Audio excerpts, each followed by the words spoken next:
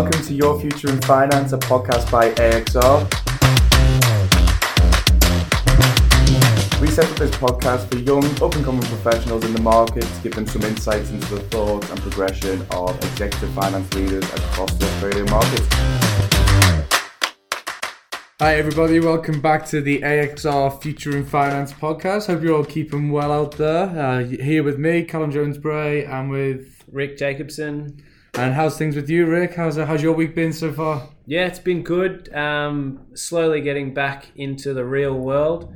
Having to put my puzzles aside. Oh, the puzzles have gone to one side for now. Yeah, but I have actually found this spherical puzzle. That's my next challenge. Spherical, like 3D. Yeah, like a football. Jeez. How does that even work? I'll find out. That sounds interesting. Yeah. How are you doing? I'm good. I'm looking forward to this week. As we record this, the Premier League's due to come back in the next couple of days, which is obviously a big part of my life. And leads me on quite nicely, I suppose, to this week's podcast as well, because we've got Greg O'Shea interviewing Kate Beattie from Endeavour Drinks Group. Really interesting listen. Endeavour Drinks Group, for those of you who don't know, is the Woolworths drinks business, currently in the process of being split off from the business. Which obviously includes the Dan Murphy's stores, the BWS, and 300 different pubs as well, Rick, which I didn't know. It's an interesting fact. Interesting time for the business. I mean, what did you find most interesting from what you heard on the podcast coming up? I think for me, I resonated with something Grego said during the pandemic. What was that? The toilet paper craze. I was probably more interested in finding red wine. I was straight to the bottle shop. Yeah, it's like if they're going to shut anything, and that was my biggest worry. And then after that, it was stock up on food, and slowly followed by toilet rolls, I guess. I found it interesting as well because you can break the business up into, I'd say, 300 odd pubs versus, I think it's like 1,600 retail stores.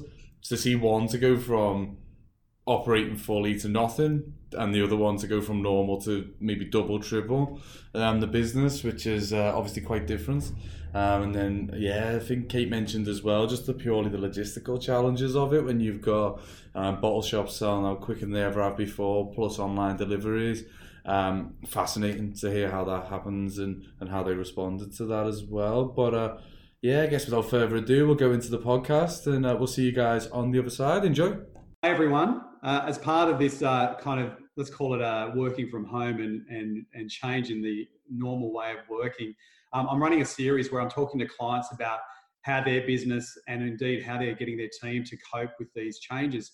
So with me today, I've got Kate Beattie. Kate's the Finance Director for Endeavour Group. And thanks for joining us, Kate. No problem, Greg. No worries. Now, Kate, can you just give us a brief overview of your business and what you do? Because you've got, a tale of two halves, I think, a story of two halves. Yeah, so we're the drinks part of the Woolworths groups. And so within that, we have a large set of retail businesses. The ones that people will be most familiar with are Dan Murphy's and BWS. But also possibly slightly lesser known is we've just merged that retail drinks part of the business with the ALH hotels group. Mm-hmm. So we also operate 330 hotels around the country. So of course, having coronavirus hit us has meant kind of two quite distinct things. One is we've had to close the entire hotels business, which has been dealing with a massive challenge around obviously team and making sure that the well-being of our team is looked after, as well as the logistics of closing down all of those hotels. And on the other hand, we've had the retail drinks side boom. So just slightly after panic buying for toilet paper started in supermarkets, we saw something a bit similar start in relation to alcoholic beverages. Yeah, we were definitely alcohol before toilet paper in our house. But there were a few people proudly posting shots of themselves on social media, stockpiling their beverages, which is obviously not necessarily from a responsible consumption perspective what we want. And in fact, in response, the whole retail drinks industry self-imposed limits on what we would sell in single transactions for a period of time to try and stop that kind of panic, stockpiling, and all the negative potential social consequences that would cause. So we went through dealing with that massive growth in demand, and also, of course, as happened across the retail industry, a massive shift to e-commerce. Yeah. So significantly higher, on one day we had over a 200% growth in the volume of transactions we were doing online, which meant all sorts of difficult things for our logistics. So just fulfilling that volume of orders online, getting the supply working both to store and to customers' homes for a period of time was causing us challenges in all directions. Yeah, correct. And as a business culturally, obviously you've got the business that is booming, or two parts of the business that are booming, one part that's in absolute, there's not more lockdown that you could be in. How's the business and the business leaders balancing that and keeping everyone motivated? Yeah, well, I think times of crisis often drive a great deal of coming together. Mm-hmm. So we've certainly felt, and I think this is true right across the Woolworths Group, that the need to respond urgently to all sorts of demands. I mean, topmost, of course, being safety and well-being of our teams, of our customers, and of the across the operating environment we work in. But in addition to that, that extended into making sure that vulnerable customers were still able to access their basic needs from a supermarket's point of view. And then in drinks, obviously, that's not so much about basic needs, but it is about ensuring that people can still access the products that they want. I think that the need to respond at scale across the organisation to challenges in every direction of the business created a great deal of coming together and a great deal of alignment around purpose, priority. We were very proudly in the drinks part of the business able to help the supermarket. So we had, we've redeployed a lot of our hotels team members into supermarkets as well as into the rest of the drinks business. We had, where we had attached BWS stores to supermarkets, we operated with the attached supermarket to close down or reduce the hours of the BWS store so that our team members could support the supermarket team to get essential stock back onto the shelves for our customers.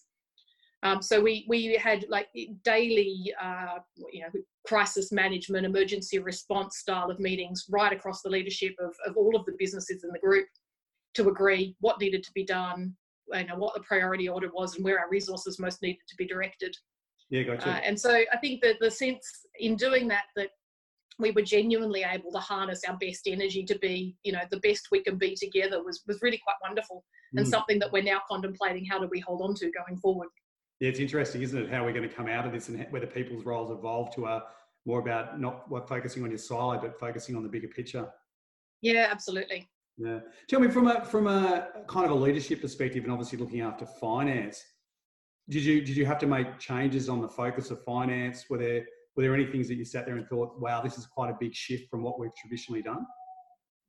Yeah, I'd say the biggest obvious example for us, we certainly had the example of everyone moving to work from home, which everyone has experienced. But like most businesses, as we started our journey of working from home and as we entered kind of the crisis mode, we were in the midst of doing budgets. And budgets are normally a relatively BAU activity where you have a fairly good level of understanding of what's going to be happening in the following year. You've got some decent projections of income growth and what you need to do on the cost side. And all of a sudden, all of those assumptions were out the window. And they were out the window and changing daily. So as part of our coming together as a group to try and navigate what we were dealing with, a lot of time was spent across the finance community working with the business, actually doing scenario planning. Yeah. So it was no longer about what's our steady state single view of next year going to be and how does that translate into a budget. It was actually what are the sort of 5 different scenarios that we think we might be operating in literally within weeks, and how do we be ready to respond to all of those, and ultimately what do they mean for us financially and what do we need to be managing. So we had to become very flexible and very able to move in any direction in real time. And that was most relevant as the shutdown scenarios were getting tighter. So as hotels closed and as we moved into a retail environment where it wasn't clear how much of retail was going to be able to stay open. Yeah. So a lot of planning at that stage as to how we would navigate next steps. And now, of course, the inverse is happening, and we're talking about what does re-emerging look like? At what pace might what parts of the business start to return to normal, and what does normal look like? Yeah, and again, that means inevitably that the budgeting process is very much an assumption-driven process. Yeah. And we know that as fast as we make assumptions, they'll change as we learn more things about what are we re-emerging into. Yeah, absolutely. And so with people that are working for you, obviously they're busy modeling, forecasting, dealing with the business on assumptions, keeping them focused, because obviously there's lots of, you know, white noise around all the other things that are happening at the moment. How have you guys been able to keep people on task, making sure that they're supported, but also feel like they're contributing and that the world's not shutting down?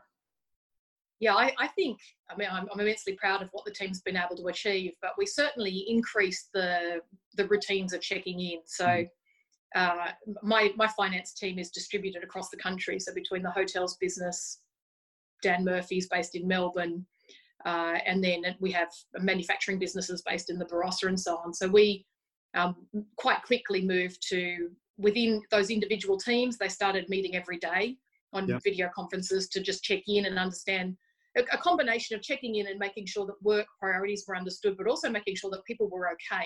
Yeah. Because obviously, as we all moved to working from home, for some people that was quite seamless, but for others, they were suddenly juggling, you know, 2 parents at home trying to work full time while managing children who couldn't be at school, and all of the challenges associated with that. And we were really conscious of what that might do to people's well-being. Yeah. So we instigated check-ins across the group to make sure that we were well connected to how people were going. And that also we were, you know, spending time, I guess, if anything, over communicating. Where are we at? What are we trying to do next? What are the priorities? When are they, you know, when are we trying to do what by? How are we coming together to do that? And that's required, you know, as I'm sure most people have experienced, a lot of time actually spent in really deliberate levels of connection over video conference, sharing documents live, all of that kind of thing. Yeah. I've never felt like people have not been clear about what needs to be done. I think actually the challenge for us has been, there's been an overwhelming amount of things needing to be done very quickly. And from a learnings perspective and things that you kind of went, wow, why haven't we done this before? Is there anything, are there any take homes that this has brought about for you guys? I think the ability to work remotely well has just completely stepped up a notch. You know, we had always had automatically video conference dial-in option available for every calendar invite we set up. But now it's expected, of course, that you're dialing in by video conference, and we always expect that people have the cameras on unless they need not to. We understand that there are circumstances where you don't, but we're much more deliberate and careful about the connection we create online. And I think that will mean actually ways of working we had before just won't need to be there anymore. So we were doing a lot of travel around the country to have face-to-face meetings. And I think it's pretty much accepted in the business now that we've proven to ourselves that that's not necessary, that actually we can be very effective if we're more deliberate about doing remote connection well. Yeah. And I'd say some teams have reflected back to me that actually they feel more connected now across the country than they did before, because when you're in an office environment, inevitably you look to the people who are in the same physical space as you to be the people that you talk to and communicate with and so on. Whereas now, actually you have to think about who should I be talking to and communicating with, and that extends people's reach more broadly than they might normally have thought to previously. So I think for us as a distributed finance community, it's been a real positive. Yeah, and you as a leader, you know, have you found these times, have you found it tougher than normal? Do you sit there and go, because you're obviously missing that face-to-face, the touch and you know, physicality of seeing people. Have you found it tougher? Yeah, I would say so. I think the hardest thing is when you're talking to people in just this one dimension of a video conference, it's much harder to get a genuine read on whether people are okay. Like I definitely miss the coffee catch-ups. I miss the corridor conversations. There is something that does feel harder. And also I think the days have become generally longer days of genuinely back-to-back video conferencing, which means actually getting time to sit back and think and pause to reflect on how am I showing up as a leader and who do I need to connect with has been just a little bit harder. I know I've made notes for myself to call people, and it's taken me 2 or 3 days to actually be able to make the call, literally physically, because it's blocked by the amount of things that are somehow being squished into the day. Yeah, great. And has that meant that from a time management perspective, have you become a lot more structured? So if you're having a conference, is there an agenda? How do you make sure that you're not wasting your time? I don't think we've done anything better on the agenda front. It's a good point. We've always said we could be better at being clear about the purpose of meetings. I think I'm more careful about which meetings I choose to attend, because there's been a lot of overlapping ones, and making sure that the ones I attend are the ones I need to be on for various reasons. I don't think I've actually become better at time management. If anything, for a while, my challenge was the extent to which work was slipping into personal, particularly when you're in the same physical environment, and switching from one to the other just means walking out a door. It's quite hard not to walk back through the door and keep going. Yeah. So I've had to be quite deliberate with my family. I've got 2 young adult children living with me, and we collectively have made commitments to each other to be quite deliberate about spending time with each other, particularly, around dinner or playing games after dinner and that kind of thing, because otherwise we could all end up spending our entire life sitting on computers. Oh, it's funny. We did a seminar this morning. We're talking around, although you're working from home and surrounded by friends, or not friends, but family, how lonely it can be at times, because you kind of got this nagging thing that I'm still at work, but I'm at home, and just trying to find your place and making sure that you spend quality time together is challenging. We've banned the news, so we kind of are very focused on looking at good news stories at the moment. We have to talk about the 2 best things that happened to you today. Usually it's Dad, you leaving the room for a while, but we've tried to keep the language a lot more positive than negative. There's so much negativity out there. Oh yeah, definitely. Like we're playing games most evenings after dinner, and it's just trying to find making sure we have time where you're just relaxing and having fun with each other, not feeling serious and feeling overwhelmed and all the other things that can naturally happen in an environment like this. Yeah. Hey, what's your view on with finance in general? And because obviously a lot of these roles, the visibility around what people do and productivity, I think is probably a bit more apparent, because you can actually see whether you've needed something or whether a role's been a luxury. Do you think we'll see more streamlined teams when we come out of this, or do you think we'll just go back to normal? It's a good question. I think, it's probably partly the industry we're in, because we have been so super busy, because a lot of our normal finance routines just got turned on their head. I think, if anything, we felt like we don't have enough rather than we've got too many. I think the interesting question is going to be, what has that pressure put on us now revealed to us about, I certainly have had a lot of conversations with team members about how much more urgent fixing inefficiencies in the way we work has now become. So we can really feel them now that we're trying to do things remotely, and it's just things are there's a little bit more friction in getting things done. It makes the things that were a bit painful previously feel extraordinarily painful. Yeah, gotcha. So I think there's a heightened sense of, well, when we get the opportunity, we now have quite a firm list of things we're just going to go after fixing as fast as we can, because we need to remove these pain points. Yeah, absolutely. So you think there'll be a bit out of this, there'll be a big focus on making sure that systems and process controls are exactly best off.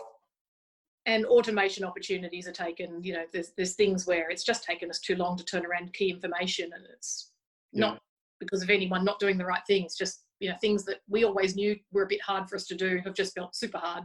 Yeah, gotcha. And with all this scenario modelling then and crystal gazing or crystal ball gazing, have you got a view on when you think things, I don't think things will be back to normality for a while, but this new version of normality, do you guys have a feel for that?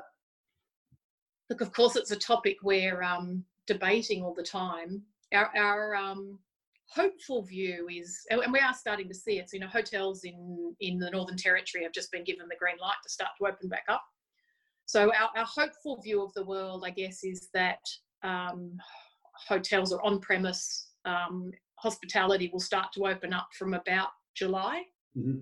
But of course, without a vaccine being available and without mass immunity in the community, we expect social distancing measures to be quite restrictive for an extended period, and it's anybody's guess as to how long that'll be. So we don't expect the new operating environment to mean everybody's back into the physical environments that they were before. We're planning for a gradual reintroduction of people into the corporate offices, but at a significantly reduced volume of people at any point in time.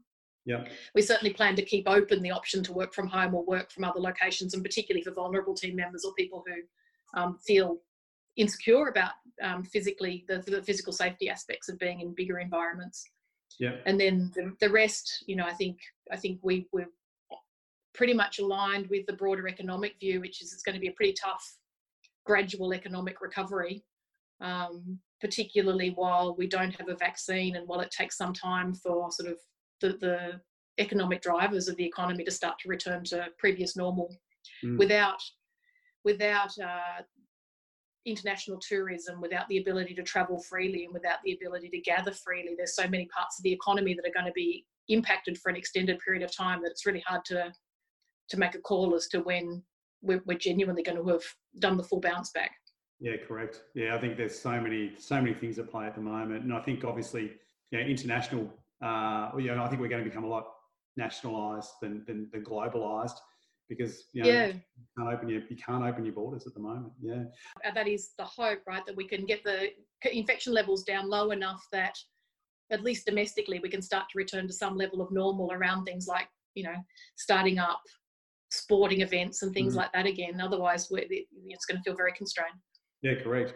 And look, I really appreciate your time. I guess, are there any do you have 3 pieces of wisdom for anyone out there from what you've found? What you would say, hey, that's kept you either focused on task, is keeping you motivated, or just helping you cope? I think, these things are always personal, right? But for me personally, the plus about this whole new way of working has been that I can do my morning run every day. So I get out with the dog every morning.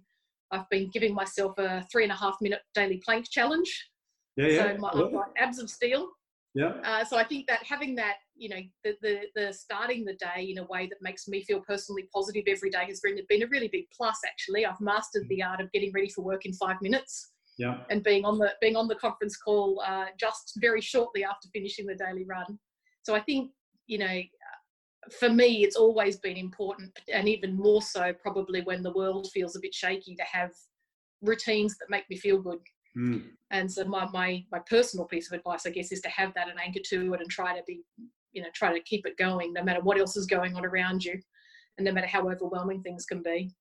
Yeah, fantastic. I guess I probably don't have 3. The second one is, again, probably the same as most people, but it's make sure that there are opportunities in the day for connections that aren't just about work, and that and then when you are having connections that are about work, you're still creating time to have a conversation that's more personal than just here's the task that needs to be done, so that the whole environment you're operating in and working in still feels human. I think it's even more important when everything's done via screens and phone calls. It's the humanity still needs to be very deliberately reintroduced all the time. Yeah, it's hard, that whole, the physicality I find really hard. And that whole separation, and we were talking about it earlier, just the screen fatigue of looking at yourself for so long, you're like, oh my God. Yeah. Yeah. And being in the same physical space all the time, you've got to keep creating some degree of mixing it up and changing it and refreshing. Otherwise I think it can really get you down. But on the other hand, there's so much to be, it's also a great time to reflect and feel grateful. Now more than ever, I think it's safe to say we feel like we're in the lucky country, and that feels pretty amazing. Particularly, I appreciate that not everyone's in the same boat, but particularly for people like me, I feel like I'm in a lucky industry. Yes, we've had our pros and cons, but overall, we're going to get through it with a relatively high level of resilience, I think. And I look forward to seeing the whole economy start to get back on its feet as fast as possible. Absolutely, and it seems most clients I'm speaking to, obviously it depends on sector. So if you're in hospitality, travel, education, you're pretty quiet at the moment. But the resources guys, logistics, retail, FMCG, they're all really busy, and it's just an interesting dynamic. But funnily enough, they're all going through the same challenges, and I think we're all new at it. But it's interesting how people are approaching it. And to me, it's as much mental about keeping positivity and making sure, as you said, the 3.5-minute plank on your elbows or straight armed. No, elbows. Oh yeah. I can't do the straight armed. But having those little goals is what sets you up, I think, for success. Yeah. So anyway, small wins. Oh, absolutely. Yeah. That's all you're looking for. As long as they're wins, it doesn't matter how small they are. But Kate, really appreciate your time. Thanks so much for sharing your views on where we're going. And I can't wait to go and have a beer at one of your pubs. Yeah, me too. Totally. Thanks, Kate.